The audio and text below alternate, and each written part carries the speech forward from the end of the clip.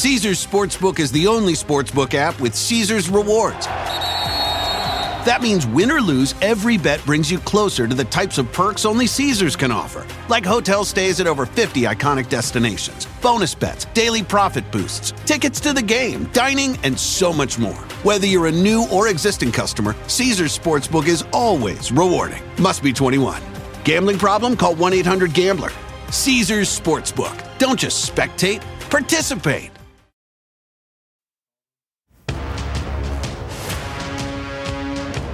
Tonight, the January 6th committee is now hours away from still more revelations about the insurrection, with a special focus on the promise that it will be wild. Then, a closer look at the role extremist groups like the Oath Keepers and Proud Boys played before and during the Capitol riot. Plus, we go one-on-one with the filmmaker who was right there with Donald Trump and family when the reality of his election loss began sinking in, or did not, as the 11th hour gets underway on this Monday night.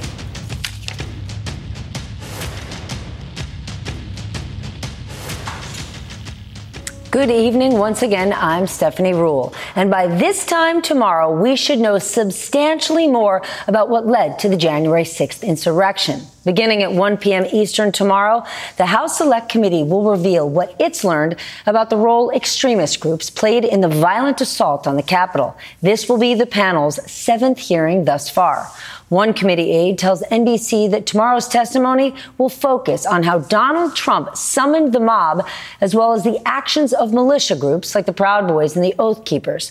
The hearing is also expected to look at how some of these right-wing groups had ties directly to Trump associates, including Roger Stone and General Michael Flynn, and reveal ties between some Trump associates and the QAnon movement. A former spokesman for the Oath Keepers is expected to be one of the witnesses. Testimony also expected from an Ohio man you've never heard of. This guy on your screen, Stephen Ayers. He has already pleaded guilty to storming the Capitol. He admitted to reposting Trump's December 2020 tweet, promising that January 6th would be wild.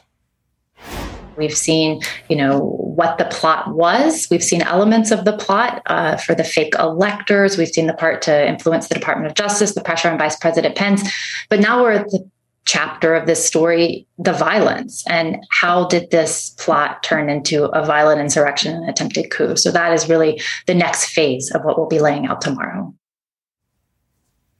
The panel also expected to look at the possible involvement of members of Congress and what White House top advisors knew about the potential for violence on the 6th. NBC has learned that clips of former Trump White House counsel Pat Cipollone's video testimony will be seen at the hearing. Cipollone, as you recall, sat down with the committee for almost 8 hours last Friday. Yet another committee hearing will be held next week. It was expected to take place this Thursday, but panel members say they need more time to get ready. We just keep getting more and more information. We just have figured that it's probably better to do this next week with more of that information presented before the American people. Some of it will be wrapping up what we've learned so far, but it'll be looking at the actual attack.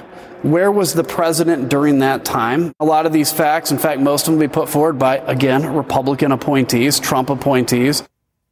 Just think about that. January 6th, a year and a half ago, yet more information rolling in. And all of this happening against the backdrop of Steve Bannon's apparent change of heart over cooperating with the January 6th committee. After defying subpoenas for testimony and documents for weeks and weeks, he not only supported Trump's election lies, he loudly promoted them, promising, quote, all hell would break loose on January 6th. His offer to testify came just days before his contempt trial, which starts next Monday. Bannon had tried to delay that, but today a federal judge ordered his trial will go ahead as scheduled. No word of when he'll appear before the House committee. Meanwhile, another Trump ally, Senator Lindsey Graham, lost his fight to resist a subpoena from the Georgia prosecutor investigating Trump's effort to overturn the election there. Today, a county judge ordered Graham to testify, calling him a, quote, necessary and material witness. With that, we have got a lot to cover tonight, so let's get smarter with the help of our lead-off panel. Katie Benner, Justice Department reporter for the New York Times, Phil Rucker, Pulitzer Prize-winning deputy national editor for the Washington Post, and Neal Katyal, Department of Justice veteran and former acting Solicitor General during the Obama administration. He has argued dozens of cases before the U.S. Supreme Court. Team, I need you to bring your A game tonight. We have a lot here. Katie, we hear the testimony from a rioter and a one-time spokesperson for the Oath Keepers. We're going to hear from them tomorrow. How is the committee trying to connect the dots? The committee is really trying to show that the Oath Keepers and other far-right nationalist groups who attacked the Capitol, keep in mind these are also the groups that have actually been charged by the Department of Justice for seditious conspiracy, that such groups had a relationship with Donald Trump. They're going to want to show that there was a call and response between what Trump was saying and how the crowd responded. That when Trump said come to the Capitol, that people mobilized. They want to show that even if they cannot say definitively that Donald Trump was working hand in glove with these people, that these folks were motivated by the former president. And that's really important when you see the violence that ensued. Neal, you may have heard me say it there before. Ties to Trump associates, Trump associates. What if all these ties get you to Trump's outer and innermost circle, but not to him? Yeah, I think that's possible, but I think unlikely. I think, Steph, the evidence is starting to show those connections. So to me, the big picture for tomorrow's hearing is that the committee over the last weeks has showed us just how narrowly Mike Pence escaped the advancing rioters. And tomorrow's hearing is going to be focused on just what those rioters plan to do if they found him. So that's one focus, the kind of violence of these people. And as you said at the outset, it's amazing. Here we are 18 months after the events, and we're finding out new stuff virtually every week. And then the other focus, as we learned of the hearing tomorrow, is going to be this important December 18th White House meeting.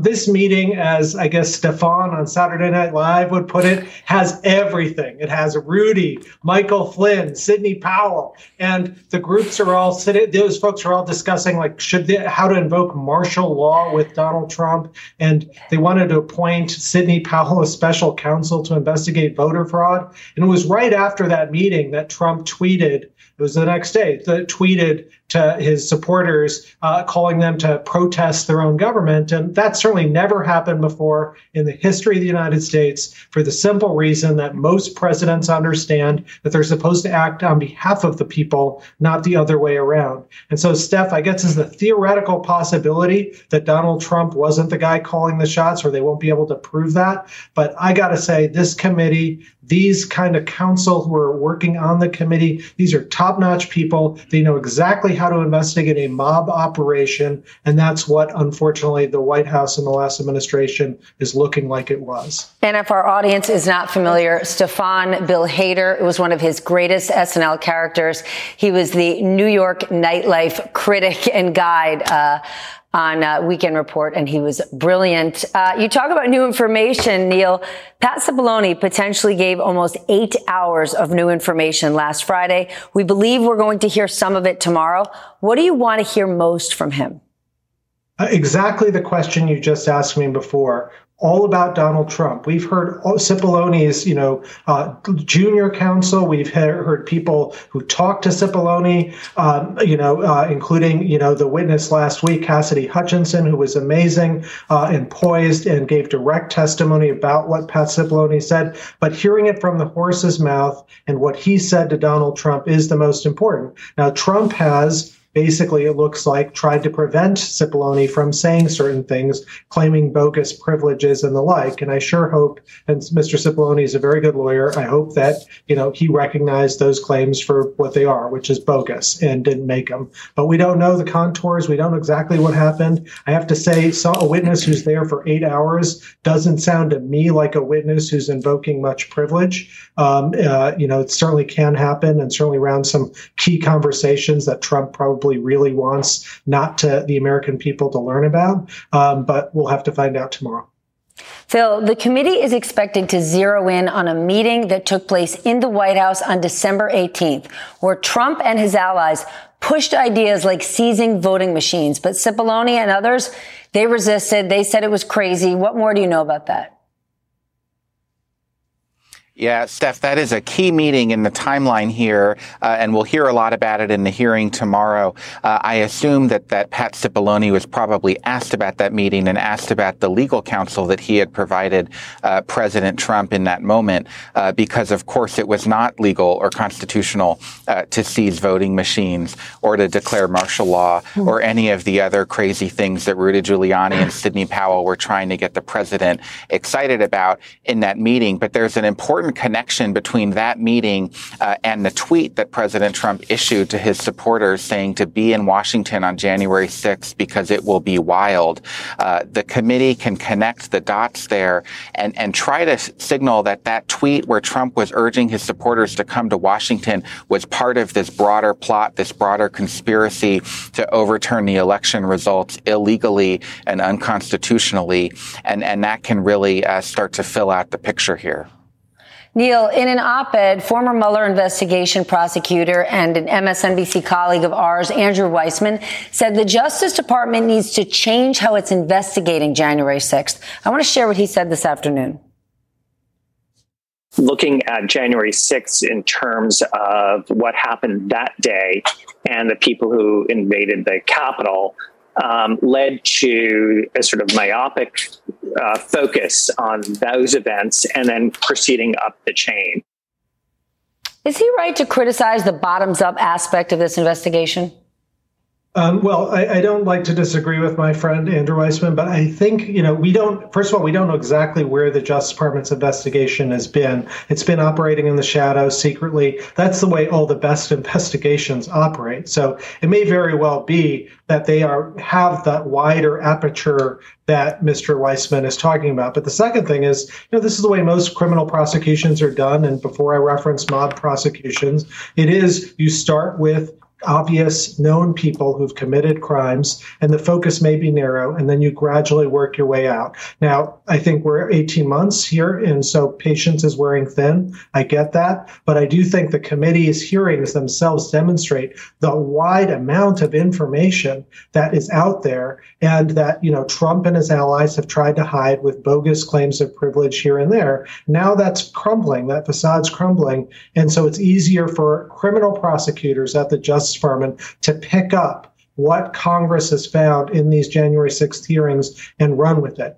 The other thing I just wanted to say back to your last question to me about, is it possible that Donald Trump might not be implicated? A federal judge has already looked at the evidence and said, Steph, that it's more likely than not that Donald Trump personally committed serious felonies. So I think we're already over that threshold, at least as a civil or a congressional matter. Then the question is it enough to be the beyond a reasonable doubt standard of criminal law? And it's sure looking like it's heading that way.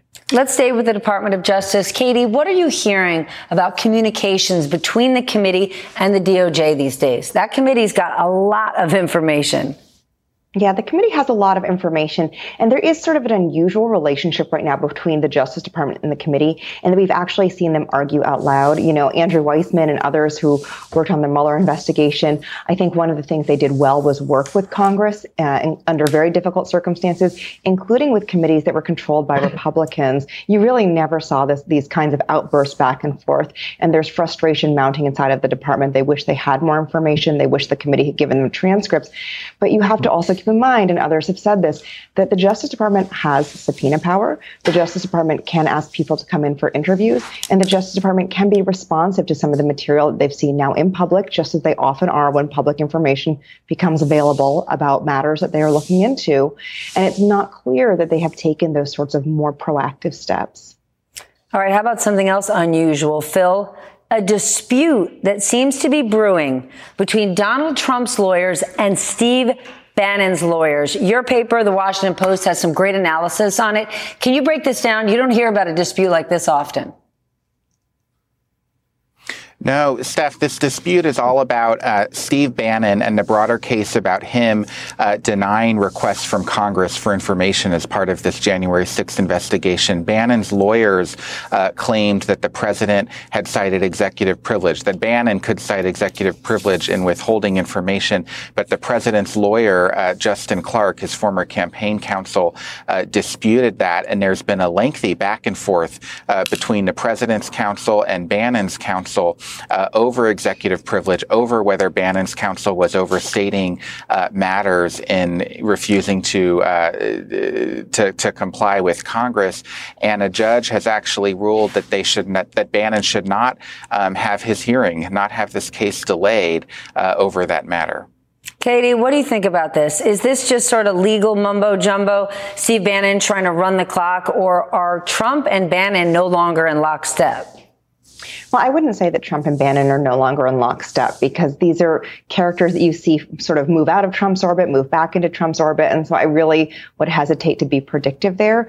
But I think what we're seeing is pressure being put on a variety of witnesses in multiple different cases. So the case against Steve Bannon about whether or not he should have provided information to the committee, with the Justice Department's own investigations and with the committee investigation, pressure being put on a variety of the former president's allies. And it's interesting to see more and more of them find ways to cooperate. We're not in the situation we were during the Mueller investigation, where you had a Republican-controlled Congress, where you had a very unfriendly White House that was unfriendly to the investigation, and courts that were grinding through multiple lawsuits regarding whether or not information should be shared.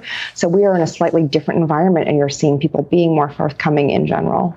So Steve Bannon will get his day in court, and maybe Lindsey Graham will. Neal, should we expect to see Senator Graham testify to the Georgia grand jury? Yes. And, I think, Lindsey Graham in 2016 said, look, if we nominate Donald Trump, we'll be destroyed and we deserve it. And I wouldn't quite say we're at the point of destruction, but the arguments that Lindsey Graham has advanced to try and block the subpoena, he deserves it. And this is ridiculous. He's been subpoenaed in this Georgia election fraud dispute. He has material evidence. And what he is saying is, well, the speech or debate clause of the Constitution forbids a prosecutor from asking him to tell his story and tell the information that he has. That is bogus. I wrote a Harvard Law Review article about this privilege, and the Supreme Court in 1972 in Gravel said absolutely wrong. This clause does not immunize a senator from testifying about information about other people committing crimes, or as long as it doesn't impugn a legislative act. And last time I checked, plotting a coup is not a legislative act. So this is bogus. He's going to testify. And Bannon, for his part, I think is also, his criminal trial next week on trying to withhold information from the American people. He'll go through a criminal trial next week. He's almost certainly going to lose. Indeed, his lawyer today said after the judge's rulings, hey, I got nothing left to defend here. And so he's heading to a criminal trial and jail time. And it is so interesting because this is the first time that Mr. Steve Bannon wants to check his privilege. And it turns out he doesn't have any. Well, there you go. Phil, before we go, I want to ask you about something else that many believe are bogus. President Biden's approval rating, it is low. It is at 33%. But you're starting to hear people on the right say, oh, it's because people don't care about January 6th. People care about Donald Trump. Joe Biden's approval rating does not mean that America wants Donald Trump. Can you explain this to us? Because the most important thing to the American voter right now seems to be economic issues and inflation, which is the reason that approval rating is where it is, not Trump. I think that's right, Steph. I mean, Trump was a historically unpopular president. He lost re-election, obviously. That's the whole reason we've been having these discussions about January 6th. And when you look at hypothetical matchups between Trump and Biden in public polling, Biden does beat Trump in those matchups. So, yes, Biden's approval rating is very, very, very low. Yes, that's a problem for Biden and for Democrats. But no, that does not mean that Donald Trump would necessarily defeat President Biden. In fact, if the election were held tomorrow, according to most of these public polls, President Biden would win re-election. Thank you, Phil Rucker, for that important clarification. Phil, Katie, stick around. Neal, thank you for joining us tonight and for bringing us a little Stefan. I appreciate it. Coming up next, more on the Oath Keepers and the Proud Boys and the role they played on January 6th. Were they responding to a call from the White House or working on their own? And later, he had unfettered access to Donald Trump in the final days of his presidency. Our conversation with documentarian Alex Holder. The 11th hour just getting underway on this very busy Monday night.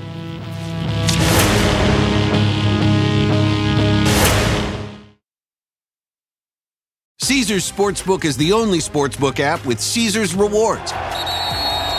That means win or lose, every bet brings you closer to the types of perks only Caesars can offer, like hotel stays at over 50 iconic destinations, bonus bets, daily profit boosts, tickets to the game, dining, and so much more. Whether you're a new or existing customer, Caesars Sportsbook is always rewarding. Must be 21. Gambling problem? Call 1-800-GAMBLER. Caesars Sportsbook. Don't just spectate, participate.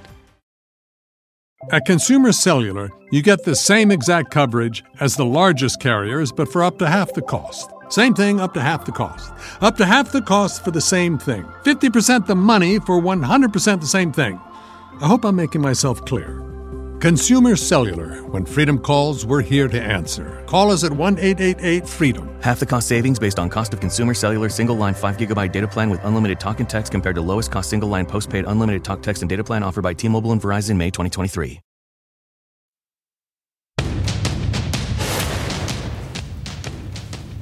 The focus of tomorrow's January 6th committee is expected to center on the various extremist groups that took part in the insurrection and specifically potential White House ties between America's most prominent right-wing militia groups, the Oath Keepers and the Proud Boys.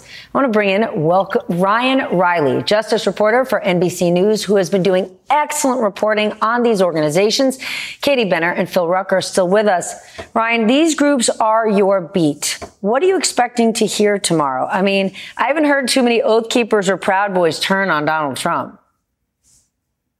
No, not so far, but I think that we're going to hear a lot about that overlap because there's not that many degrees of separation between the individuals who tried to actually storm the U.S. Capitol and physically take over the government on January 6th and this sort of legal effort to try to take over the election through the judiciary system. So there's just not much of a disconnect. There's a lot of ties. You don't have to really play that much of a game to find who these individuals are. The latest story I sort of wrote was about Kelly Reilly, who is the general counsel for the Oath Keepers. And during December 2020, she told me Stuart Rhodes was actually trying to get her to put him in touch with the White House. This is during the time when you had the Oath Keepers write these open letters saying that they wanted to have Donald Trump enlist them and try to take over and call them up, invoke the Insurrection Act, and enlist the U.S. military to take over. They wanted to redo elections. They wanted the National Guard to come in, for the military to be in charge of these elections. And, all this sounds sort of batty, but you have to remember who was being brought into the White House at that point and how many of those individuals were really connected to the Oath Keepers and connected to the Proud Boys and all these various efforts. It was sort of really a mess in those final months. A lot of the people who were being brought into the White House, we had the reference last segment to SNL. A lot of these individuals were similar, I think, to Cecily Strong's character, Girl You Don't Want to, You Wish You Hadn't Started a Conversation With at a Party. These were pretty fringe figures out there who were putting out these really crazy beliefs about the election, and they were getting an audience at the White House. Then let's go back to Donald Trump. One thing that Donald Trump could have done is pardon a whole lot of these people, and he didn't.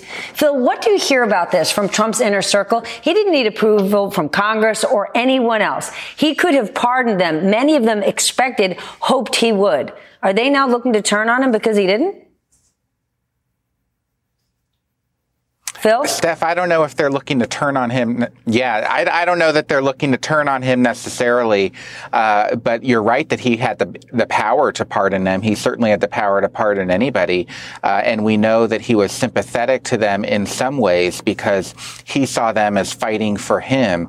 When my colleague Carol Leonnig and I interviewed Trump after he left office for our book, I Alone Can Fix It, Trump said there was so much love in that crowd on January 6th, that those were good people.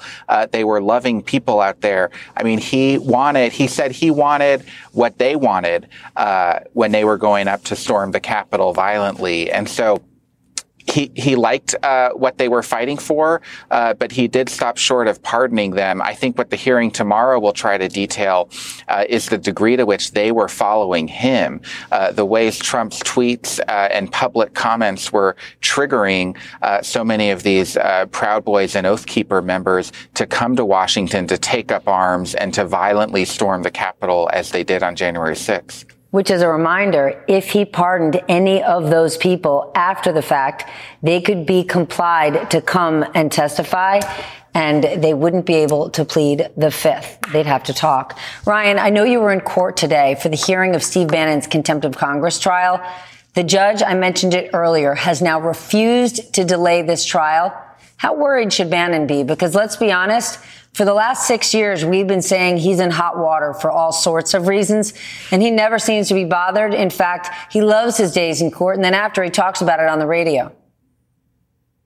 Yeah, Steve Bannon wasn't actually present for the hearing today, and I think that was probably good for him because it was a pretty devastating day, and I don't know what he would have said if he had to come out to those cameras and face those cameras afterwards, because basically the judge decided that every possible defense that he wanted to put forward isn't going to fly. That's not going to be able to be something that's going to be presented. In fact, at the end of the tail end of the hearing there, his lawyer made some comment about, they have to decide whether or not it makes sense to go to trial. And the judge said, yeah, that makes sense to look at. So this is going to be a very tough road ahead for Steve Bannon if he pushes to go forward in the next 7 days. And I think that, we very well could see a potential plea there just because he could, potentially plead to one of two charges, limit his potential outcome, his potential exposure to a prison sentence there, plead it down. He still has a possibility, I think, of coming out of this with perhaps probation. He doesn't really have a record to speak of. So I think that that's still a possibility for him if he were to plead down. And that might be something his lawyers might seriously tell him to consider, because it's not really going to be much of a trial considering the facts that are lined up against him. Katie, before we go, I do want to ask you about the road ahead, or maybe the one she left behind. Cassidy Hutchinson. Obviously, her testimony was extraordinary last week. What has it been like for her? Can you explain to our audience what a person in her position has had to endure, has had to give up because she testified? Sure. I mean, we had a story yesterday that came out online. One of my colleagues discussed why she chose to testify in this rushed manner. The committee, and she felt that she was being threatened or cajoled by allies of Donald Trump. They worried for her safety. They felt that as they knew more information, they found out more information from her, it was just imperative to get out into the public view as soon as possible for a variety of reasons, including to make sure that none of it was leaked before she testified. And since then, she has essentially been in hiding with her family. She is under threat, and she feels that she's endangered, and she has security. And so that is what happens when people, turn on the former president when they testify against him. This is something that is really serious. We've seen this to some degree with other witnesses. When the former Justice Department officials testified, they had protection to and from the courthouse. This is sort of an ongoing theme that's been running underneath the hearing. And Liz Cheney, she spoke about it a little bit more openly when she read some of the threats that witnesses have been receiving. It's clearly something that's going to be ongoing, especially in these last two hearings, which are going to start pointing more to Donald Trump. Speaks to how brave it is for these people to come forward and tell their story in the name of justice and our democracy. Katie Benner, Phil Rucker, Ryan Reilly, thank you all. Ryan, welcome to the show. Thank you for joining us tonight. Coming up, he says he witnessed the transformation firsthand as Donald Trump started to actually believe his own big fat lie. We're going to go one-on-one with Alex Holder, the filmmaker behind Unprecedented, when the 11th hour continues.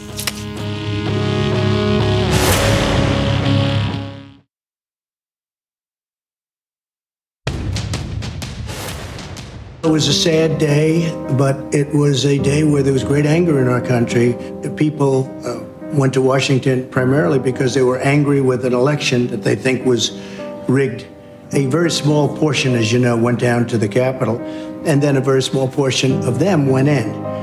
But I will tell you, they were angry from the standpoint of what happened in the election, because they're smart and they see and they saw what happened. The former president reacting to January 6th before he left the White House. That interview is part of the highly anticipated 3-part docuseries by British filmmaker Alex Holder, available now on Discovery+. The January 6th committee subpoenaed the raw footage from the documentary, and Holder testified before the committee behind closed doors in June. Here's a bit more from the film. You said before you didn't want to talk about Capitol. Should we move on? Yeah, let's skip to 6.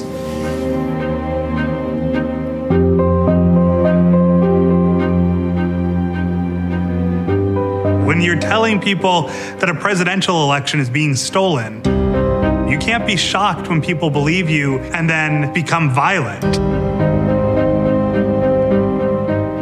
At some point, they have to take responsibility.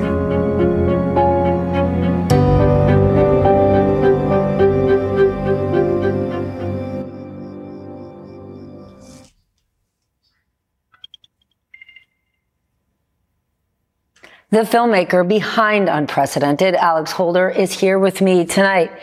Alex, talk about the greatest free PR ever for a documentary. Your footage and you get called by the January 6th committee. What did they want to see in your content? Well, I think this was obviously a really unusual situation, right? I mean, to have access to the incumbent president of the United States of America and his 3 kids. Yeah. But I mean, what in your footage did you have on January 6th or before that they were most interested in? I think they were interested in all of it. I mean, at the end of the day, they were interested in the incredible footage we have of the events of January 6th itself. I mean, that was a war zone, and we captured these remarkable and tragic moments in a way that I think is pretty extraordinary and different to the other material that was out there. But also, we have a contemporaneous account of what was going on in the president's mind at very specific moments whilst he was the president of the United States. And I think that also is obviously very important for the record and for history. Then given what you know, and you've watched the hearings, what is America missing? What don't we know about what was going on in the mind of Donald Trump and his team during the days, weeks leading up to the 6th and the 6th itself? The truth is, I think people do know. At the end of the day, this was a president who since 2016, had been undermining the sanctity of the vote. He had said this in 2016 after the debate with Hillary Clinton, that the only way that he will accept the results of the 2016 presidential election was, and there's this theatrical pause, and he says, if I win. Now, obviously, he knew that he was joking back then, or he was lying. He was undermining the sanctity of the vote back in 2016. However, fast forward to 2020, he then becomes somebody who believes in this lie. And I'm sitting in the diplomatic reception room with the guy with a nuclear football outside the room, with all the Secret Service around. He is the president of the United States, sitting down, looking him in the eye and saying, there's no way that President Biden got 80 million votes. And we need to reopen all the votes in Georgia. 4 days earlier, his own attorney general is saying that there was no evidence whatsoever to support his claims. So this is the president who is literally talking nonsense and is lying, but has become somebody who's detached from reality, is unable to converse and debate. He's always talked nonsense. He's always been a liar. He's a showman. It's what he was. Do you actually believe that he believes this big lie? Because you say you witnessed the transformation. Explain that to me. So this is, in fact, what Bill Barr himself said in his deposition, that Donald Trump became detached from reality. This man was somebody... When was he attached to it? Well, I think in this particular situation, when you're undermining democracy, when you're undermining the vote, that's incredibly dangerous. And that led to the events of January 6th. I mean, there's no question. He is sitting in the room with a painting of George Washington looking down at him, and he is just telling me things that are absolutely outrageous. And that was a pretty tragic and scary moment. Where were you? Where were your cameras on January 6th? So Michael, our DP, was inside the Capitol, on the steps of the Capitol, sort of inside the sort of mosh, I guess, of people all trying to basically storm and get inside. They're screaming that they want to hang Mike Pence. They're coming up with all sorts of crazy conspiracy theories. And these are people who had this deep sort of religious fervor in that Donald Trump might actually be able to intervene in this ceremonial process and stop the certification of the Electoral College votes. I want to share a bit more from the documentary, really about the influence Trump had, his understanding of social media, really. Watch this. It's a shame what Twitter did and what Facebook did. That's what they do. These people are thugs. YouTube is the latest media platform to block President Trump. They allow other people to be on who are horrific people. I'm not a horrific person. I have a big voice. I have a voice that had hundreds of millions of people listening. How well did he understand his power and influence on social media? And how tragic was it for him to lose that access? Oh, it was absolutely tragic. And in fact, I'll tell you something that I haven't told anyone. In Mar-a-Lago, when I interviewed him for the second time, he was in a terrible mood. And before he came in, one of his assistants said how much of a bad mood he was in. And I said, why? Is it because, he's no longer in the White House? And she said it's because he's off Twitter. He couldn't get over the fact that he was banned from social media. He knew how powerful that platform was for him. But before that, did he embrace that power maybe better than anyone else you can think of? I think so, yes. I think that's fair enough. Absolutely. And that's why it was so hard for him to not be able to have access to it. We're going to take a quick break, and you at home better stick around because I have one question for this guy. How the hell did this English guy get this kind of access to Donald Trump and his whole universe? Stick around. I need to know the answer.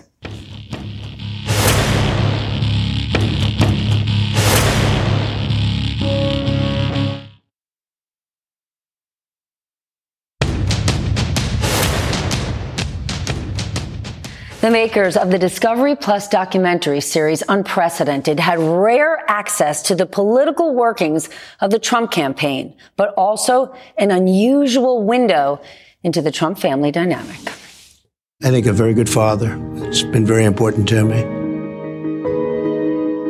My father was not conventionally a family man in the fact that, he didn't go to our sports games or, that wasn't really his thing. And he was pretty unapologetic about it.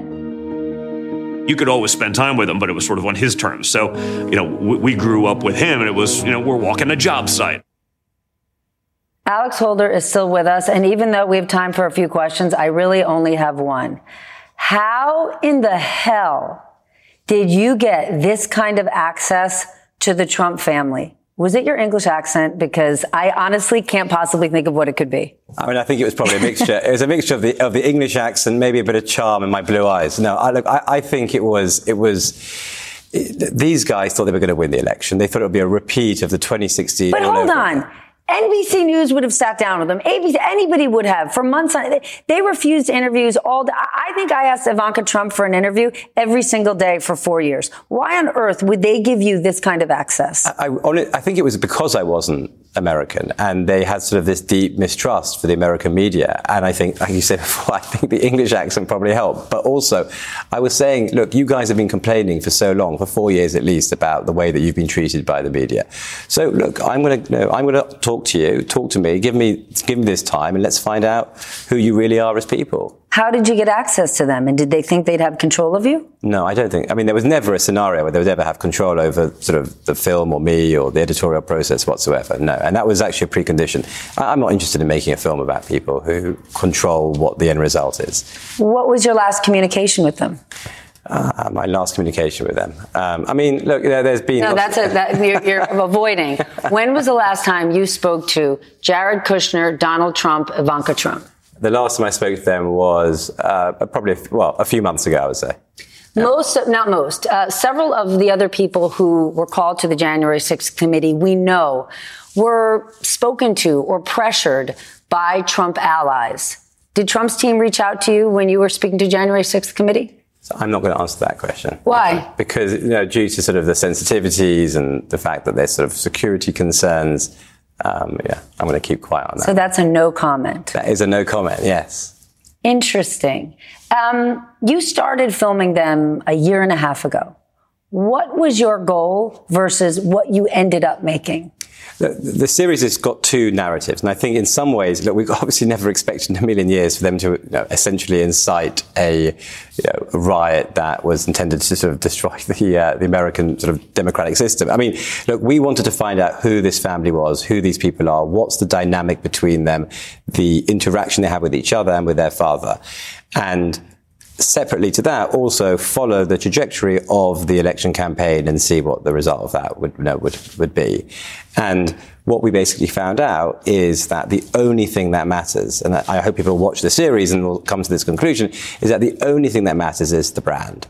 That's it. It's the brand. It's the Trump brand? The Trump brand. That's what matters. That's at the forefront of everything they do.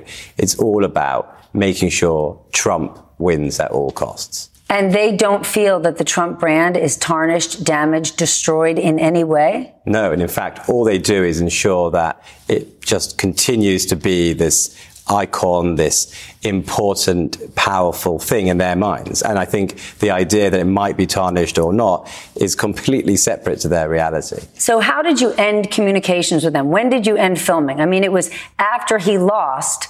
That whole family still thought, we're victorious, we won? Well, I mean, this is the thing. The kids never really sort of separated themselves, at least with me, from their father's position, right? They may articulate it slightly differently, but at the end of the day, they always supported what he did.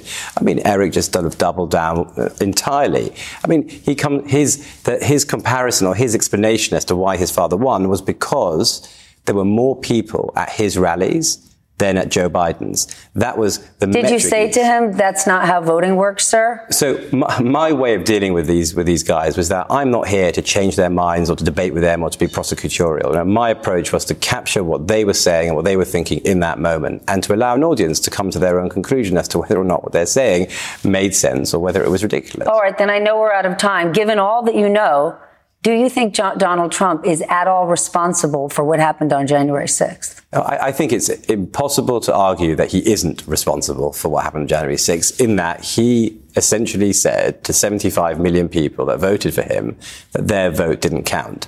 He then asked them to go to the Capitol. He then says on stage that they need to march down Pennsylvania Avenue and they need to fight like hell. I mean, what does anyone think is going to happen next? Wow. Alex Holder, congratulations on this docuseries, this project. 4 weeks ago, you had a very different life than you have today. I appreciate you joining me. Thank you very much. I really Pleasure. appreciate it. Thank you. Coming up, we're going to take you inside the fight to save Yosemite National Park's giant sequoia trees from a wildfire when the 11th hour continues.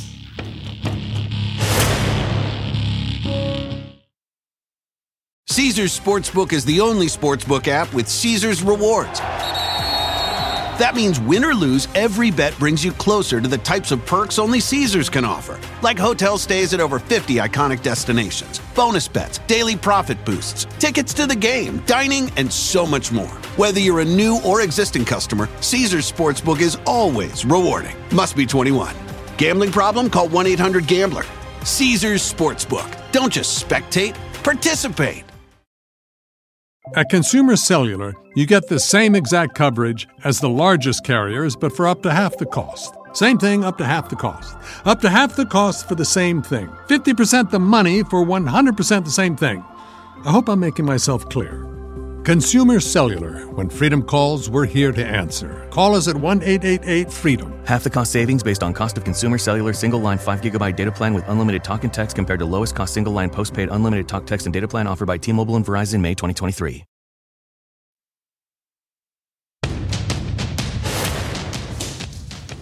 The last thing before we go tonight, the race to save the sequoias. A wildfire in Yosemite National Park is threatening the park's largest grove of sequoia trees.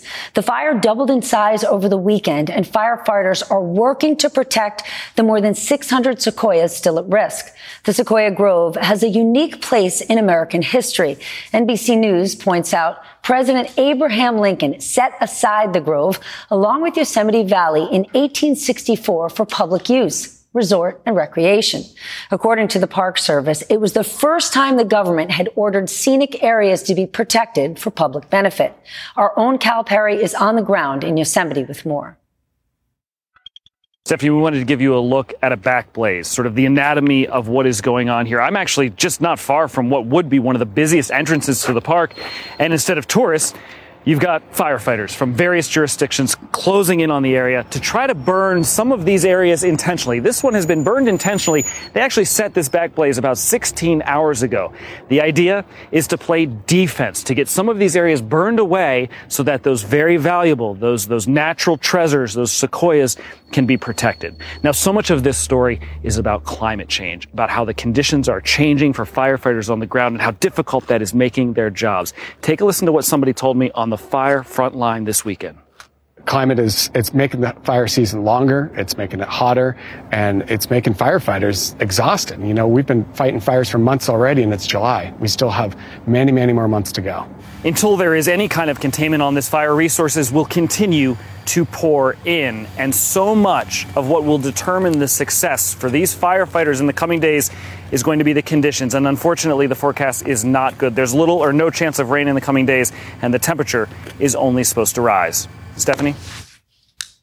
Thank you to Cal Perry. Let's hope the firefighters are able to protect these giant national treasures. We are thinking about the sequoias tonight, Yosemite National Park. And on that note, I wish you a good and safe night. From all of our colleagues across the networks of NBC News, thanks for staying up late with us. I will see you at the end of tomorrow.